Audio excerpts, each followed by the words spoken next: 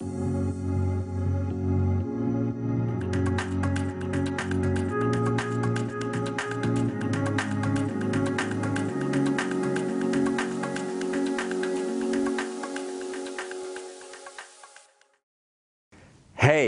Fantastisk! Vi är inne i en så spännande serie där vi talar om den heliga ande. Och nu ska jag tala om, nu är vi inne i del 4, vi ska tala om den heliga ande i oss. Det är ju nämligen så att när vi talar om den heliga ande, och speciellt om du hör hemma i karismatiska kretsar, om du inte är riktigt liksom invid till den kristna tron, så undrar du vad betyder det? Jo, men det betyder den delen av kristenheten som lite mer tror på andens övernaturlighet och tungotalet och så. Då så är kanske den heliga ande lite mer av det här är övernaturligt för dig. Men i andra kristna traditioner så har man lite andra fokuseringar eller betoningar när det gäller den heliga ande. Men det vi ska tala om idag, det är den heliga ande i oss. Och vi ska börja då med Johannes evangeliet. Och jag tror jag ska göra så här att när jag introducerar det här så vill jag börja med hur jag själv mötte den heliga ande. Jag har inte växt upp i en kristen familj, jag är 54 snart år och blev en kristen, jag var 21 år, så nu har jag varit kristen i många år. Men när jag växte upp så var jag väldigt lite i beröring med den kristna tron. Jag kommer ifrån Oslo i Norge, men hade en sådan längtan inom mig att lära känna Gud. Och är det någonting den heliga ande gör, så är det att övertyga oss om att det här livet inte räcker. Jag går och bär ett kors runt min hals, det här korset, och det är en arv efter min farmor som inte jag visste var en kristen. Hon var med i en kör i Frälsningsarmén, och kanske var det så att hon bad för mig. Och så är det när människor ber för oss, när du ber för dina vänner eller familjemedlemmar, så verkar den heliga ande. Vi ska idag tala om den heliga ande och hur Jesus undervisar om den heliga ande i Johannes evangeliet. Vi har tidigare i serien talat om Jesus, om hur han blev smord av den heliga ande och har verkat i den heliga ande i övernaturliga gärningar. Hur lärjungarna förväntade att han skulle sätta sig på en tron i Jerusalem och upprätta Israel som en storhetsnation, och Jesus skulle bli en kung som verkade ut i hela världen med sitt rättfärdighetsrike. Men så blev det inte riktigt så. Jesus skulle ju dö på ett kors. Varför? För där skulle han ta vår synd in i sin egen kropp. Han skulle ta skulden för din och mina synder. Du vet att allt vad vi gör i hjärta, i sinne och i handlingar som är emot Guds lag, emot hans rena karaktär, det sätter oss i skuld inför honom. Det kallas Bibeln för synd. Inte bara som är stora fula synder, men även de där subtila synderna som får man att tänka negativt eller på något sätt kliva utanför det som är Guds rena och heliga väg. Och enligt skriften så gäller det oss allihopa. Man kan liksom inte isolera en viss typ av människor som värre syndare än andra. Vi är alla syndare och står utan ära inför Gud, säger skriften. Och därför så behöver vi frälsning. Och det var det Jesus kom för att åstadkomma. Religionen försöker att tvinga oss in på den smala vägen som skulle kunna behaga Gud. Och säga om du gör så och så och så och låter bli att göra det och det och det, ja då kommer du behaga Gud. Men ingen människa kan i sin egen kraft och genom sina gärningar behaga Gud. Vi måste bli frälsta, säger skriften. Och när jag var 21 år gammal, då blev jag frälst. Men det började med en längtan som tog fart redan från 13 års ålder. Och jag misstänker att det handlar om att jag hade en farmor som bad för mig. Och när Jesus undervisar då, när han är på väg att avsluta sitt liv och undervisar lärjungarna om att jag är på väg att lämna er, det är till eran fördel, i vers 7 i Johannes evangeliet kapitel 16 i vers 7 så säger han: men jag säger er sanningen, det är för ert bästa som jag går bort, för om inte jag går bort kommer inte hjälparen till er. När jag går bort ska jag sända honom till er. Så Jesus, han var smord av den heliga ande, och han vill att vi ska vara smorda med den heliga ande. Och när han talar om den heliga ande då, och undervisar sina lärjungar om det, så säger han att när han kommer, i vers 8, ska han överbevisa världen om synd och rättfärdighet och dom. Och det är det som är så underbart, att när vi ber för människor så verkar den heliga ande på deras hjärtan och överbevisar deras hjärtan. Då plötsligt inser man att det här livet är inte nog. Man blir inte tillfredsställd. Det finns någonting djupare som längtar efter en djupare sanning, efter en mening med livet, efter frälsning, räddning, hjälp. Vissa människor kommer till Gud för att de verkligen behöver bli hjälpta. Jag har vänner som har bakgrund som missbrukare och som har varit i en fruktansvärd misär i sina liv, och de behövde verkligen räddning. Men det är inte alla som är i den situationen, men som mer bara känner en djup tomhet i sina liv. Att det vanliga livet erbjuder kan på något sätt inte tillfredsställa djupet i människans inre. Och så börjar man att söka sig efter djupare sanningar. Och det där uppväckta samvetet, det är den helige ande som verkar när han överbevisar människor om synd. Och jag kommer ihåg när jag var 13, 14, 15 år, att jag visste att det var någonting jag längtade efter, men jag hade ingen aning om vad. Jag läste faktiskt litteratur, kristen litteratur om narkomaner som hade blivit frälsta. Jag sökte i andra typer av andlighet och läste litteratur om New Age och allt möjligt. Även Mormons bok började jag läsa för att hitta fram och hitta sanningen. Men det var inget som hjälpt mig. Och jag levde fullt ut i synden och ut i den här världen och gjorde saker som inte behagade Gud. Men det står i skriften att Gud, han dömer inte oss på det sättet, för att Jesus kom och blev dömd i vårt ställe. Och nu vill han föra oss till Kristus. Han vill att vi ska lära och känna Jesus.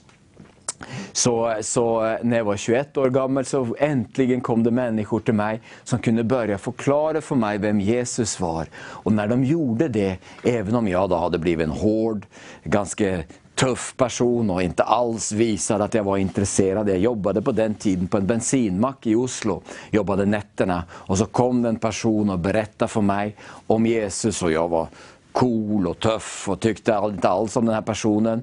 Var hård på insidan. Men han gav sig inte, och natt efter natt så kom han tillbaka och berättade till mig om Jesus. Och då kryper den heliga ande in. När man lyssnar till dessa ord så har de liv i sig och de påverkar våra hjärtan. Och jag kommer ihåg i slutet på den veckan hade det varit och tjatat om Jesus. Och jag tyckte ju om honom att prata med. För att man stod där natt ut och natt in, och det var inte så mycket kunder man hade på natten. Så här var det äntligen någon man kunde liksom få tiden att gå med.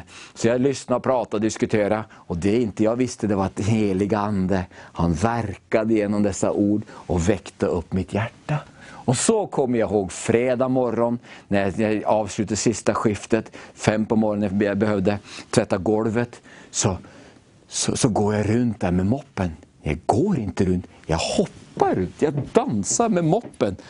Och plötsligt mitt i dansen så tänkte jag: Rune, vad håller du på med? Dansar du runt med moppen? Och så tänkte jag blir så glad. Tänkte, varför är jag så glad?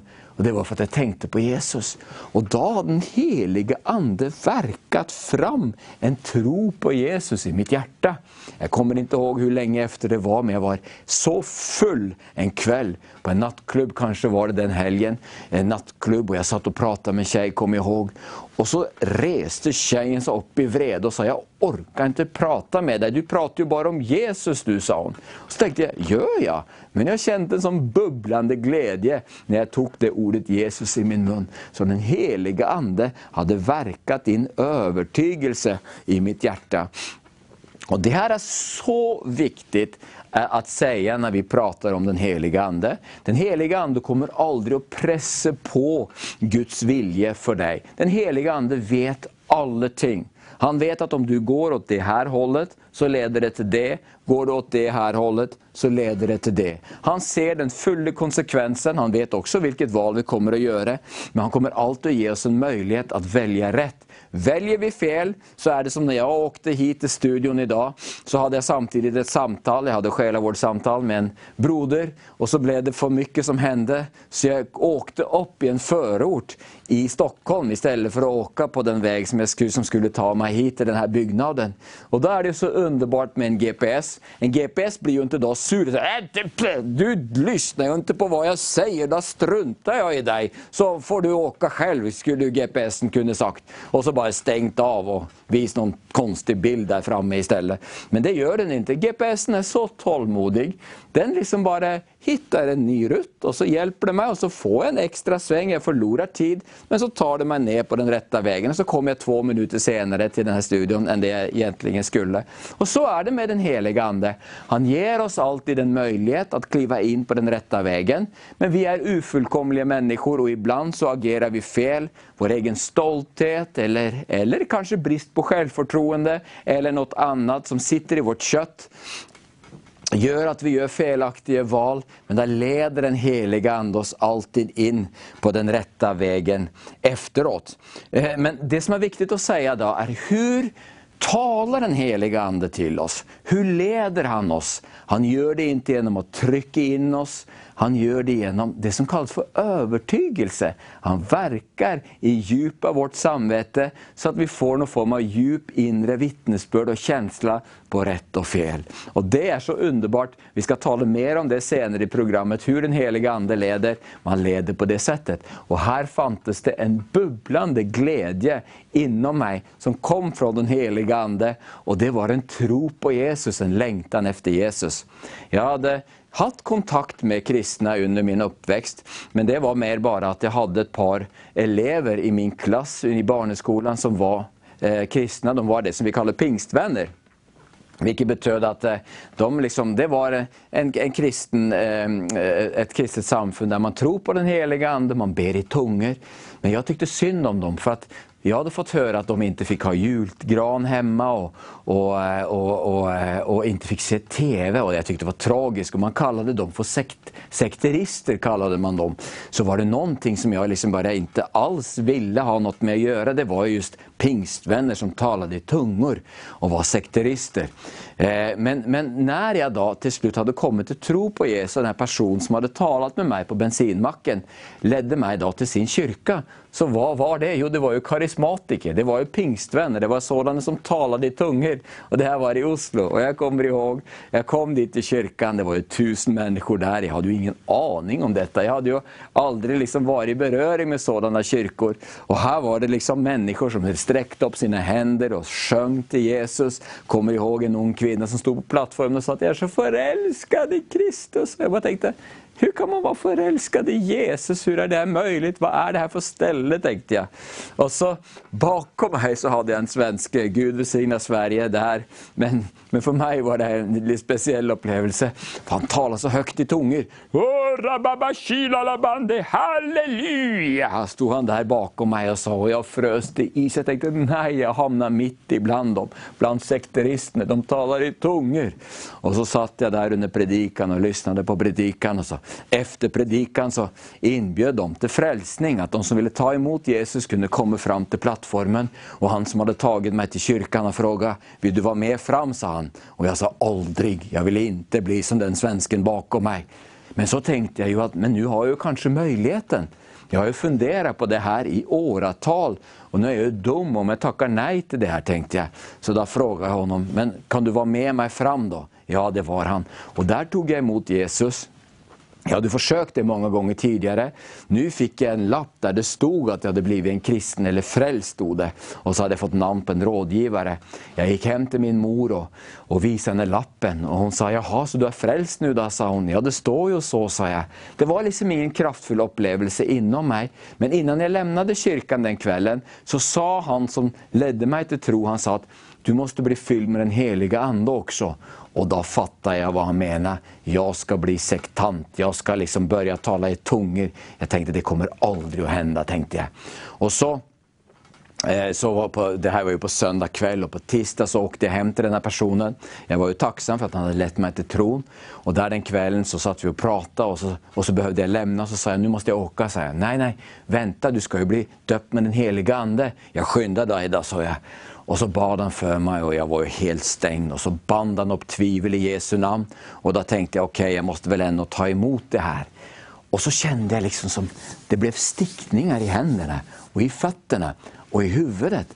Och jag tänkte, vad konstigt, jag hade försökt lite olika substanser tidigare och jämförde med det, men det var liksom inget av sånt som jag hade upplevt tidigare. Och så var det som att Gud öppnade en kran i himlen. Och så forsade den heliga andes övernaturliga kraft ned över mig. Och jag ramlade ned i soffan, och tungotalet bara forsade ur munnen på mig. Och det var en helt fantastisk upplevelse. Guds kraft bara välde igenom mig. Det var som kärlek i form av kraft som bara välde igenom mig. Och jag bara förstod, det här är Gud. Han finns. Och han bryr sig om mig. Det var en chockupplevelse och inse att Gud brydde sig om lilla mig. Det var det starkaste med hela liksom här upplevelsen. Det var en sådan kraft, det var en sådan kärlek. Det var som att Fadern bara drog mig till sitt hjärta och lät mig bara bli tvättad ren i sin ande. Och där i så var jag född på nytt. Men där också så blev den heliga ande en verklighet för mig. Och nu är det ju viktigt att säga att dessa övernaturliga upplevelser absolut är en del av den kristna vandringen och kristna livet. Gud är spektakulär. Varenda gång Gud dyker upp i den bibliska historien så är det spektakulärt. Det är kraftfulla manifestationer av Guds övernaturlighet. För Gud tycker om det. Att vi liksom väcks till liv och får liksom den här djupa känslan av att han finns, att han är övernaturlig, att man kan lita på honom, man kan göra som han säger i sitt ord, och man kan ge sitt liv till honom. Och därför så har han spektakulära uppenbarelser och manifestationer en absolut betydelse, och han vill möta oss med sin övernaturlighet, och han vill möta dig med sin övernaturlighet också. Men när vi talar om den heliga ande, jag älskar att se människor bli botade. Jag var för exakt ett år tillbaka i februari förra året, innan coronan slog till fullt, så var jag i Polen på ett församlingsläger, och de hade bett mig komma och tala om den heliga ande. Och jag älskar det när jag är där och betjänar människor då, och talar om den heliga ande, och då öppnar jag mitt hjärta och låter den heliga ande få verka och tala till mig så att jag kan betjäna människor så som han leder mig. Och då talade han till mig och visade mig att det var en kvinna i lokalen som hade hudproblem.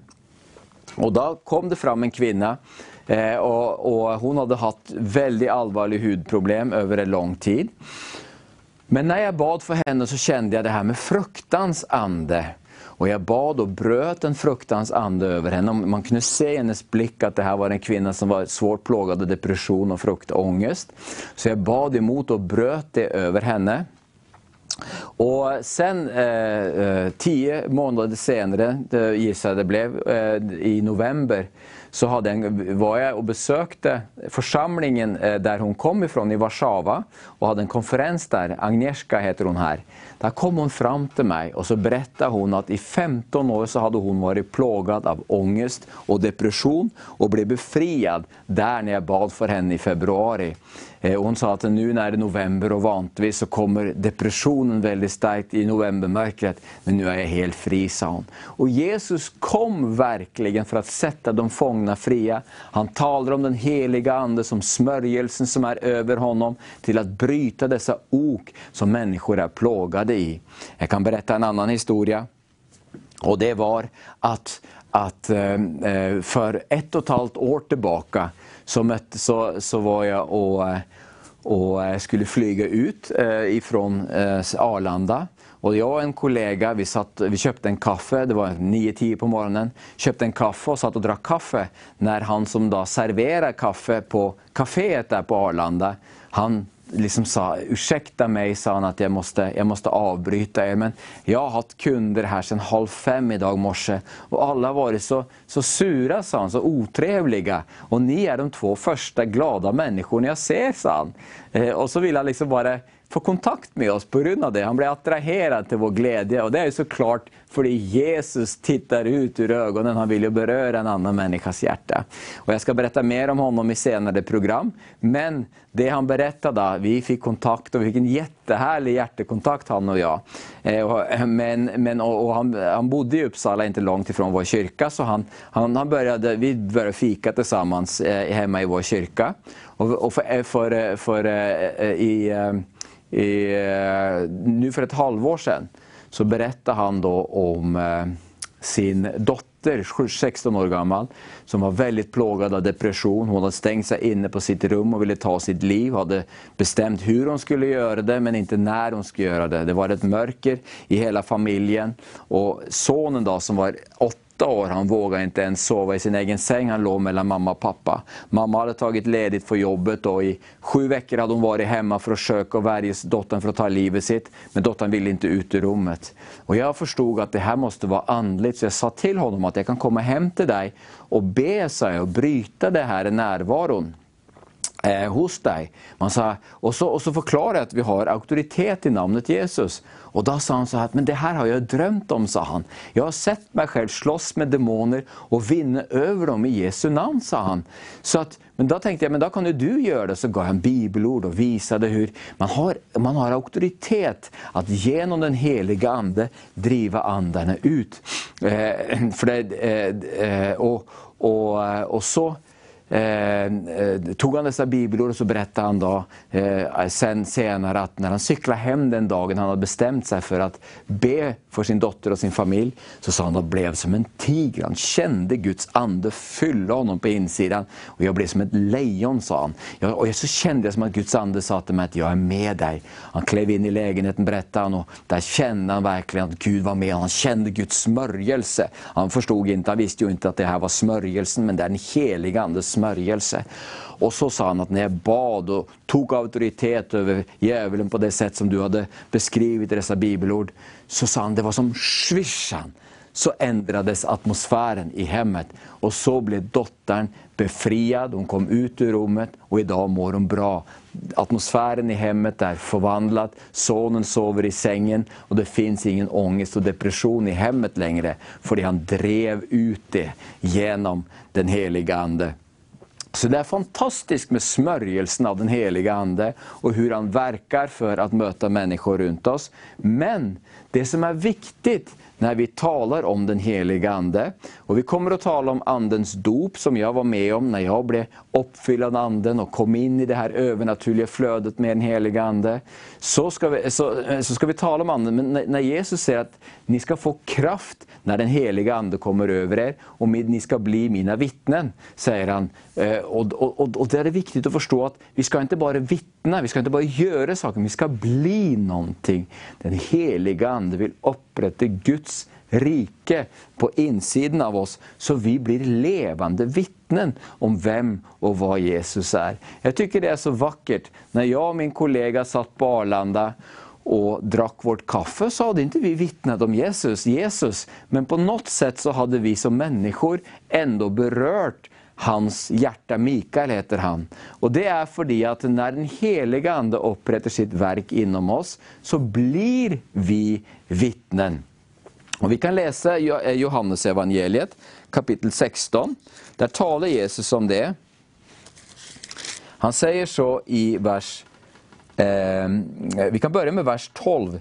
Nu är vi ju där Jesus är på väg att avsluta sin tjänst på jorden och ska lämna sina lärjungar. Och då säger han så här: jag har mycket mer att säga er, säger han. Och vad förstår hans hjärta? Men ni kan inte bära det nu. Ni är bara inte redo, ni är inte mogna nog, ni är inte starka nog. Men när han kommer, sanningens ande, då ska han leda er in i hela sanningen. Han ska inte tala av sig själv utan bara tala det han hör, och han ska förkunna för er vad som kommer att ske. Han ska förhärliga mig, för han ska ta av det som är mitt och förkunna för er, säger han.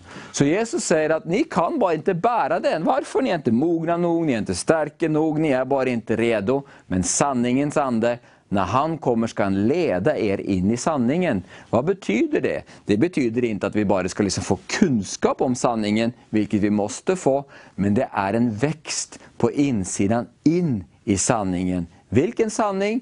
Den sanningen om vem jag är i Kristus, vem du är i Kristus, vem Gud har tänkt oss att vara i sin ursprungliga skapelsesplan för var och en av oss. Det finns ett ursprungsdesign som Gud har i sitt hjärta och som den heliga ande börjar låta växa fram när du kliver in i frälsningen.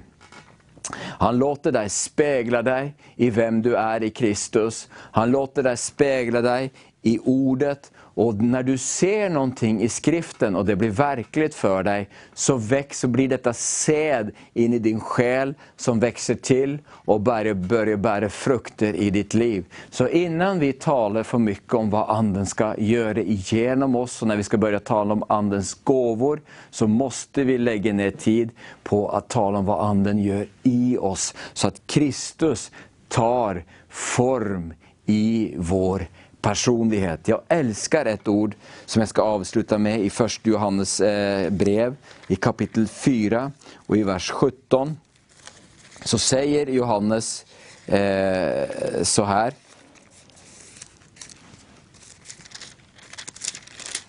Ett ord som vi också kommer att komma tillbaka till, men där säger han så här att så har kärleken nått sitt mål hos oss att vi har frimodighet på domens dag. För sådan han är, sådana är också vi i den här världen. Så som Kristus är, så är vi i den här världen. Det är en sanning om vem vi har blivit i den nya skapelsen.